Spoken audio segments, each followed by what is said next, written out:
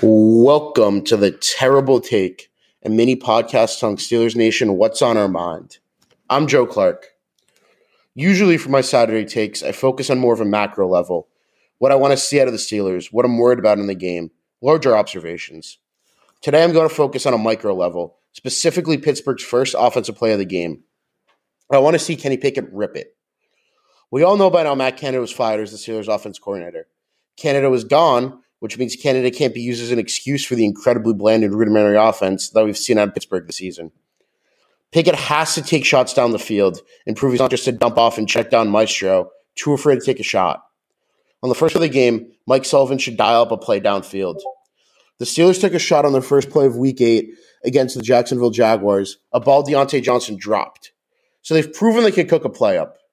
Let's rein in this new era of offense by getting vertical. I don't care who it goes to. George Pickens, Deontay Johnson, Calvin Austin, hell, even Pat Freiermuth up the seam. Just get somebody a look one-on-one downfield and let Kenny show that he's going to push the ball and isn't afraid to throw the ball down the field. Even if the pass is incomplete, at least it shows that they tried. They've been too afraid to try. Short passes, dump offs, it's been the staple of their offense this season. They haven't really looked downfield outside of one or two occasions.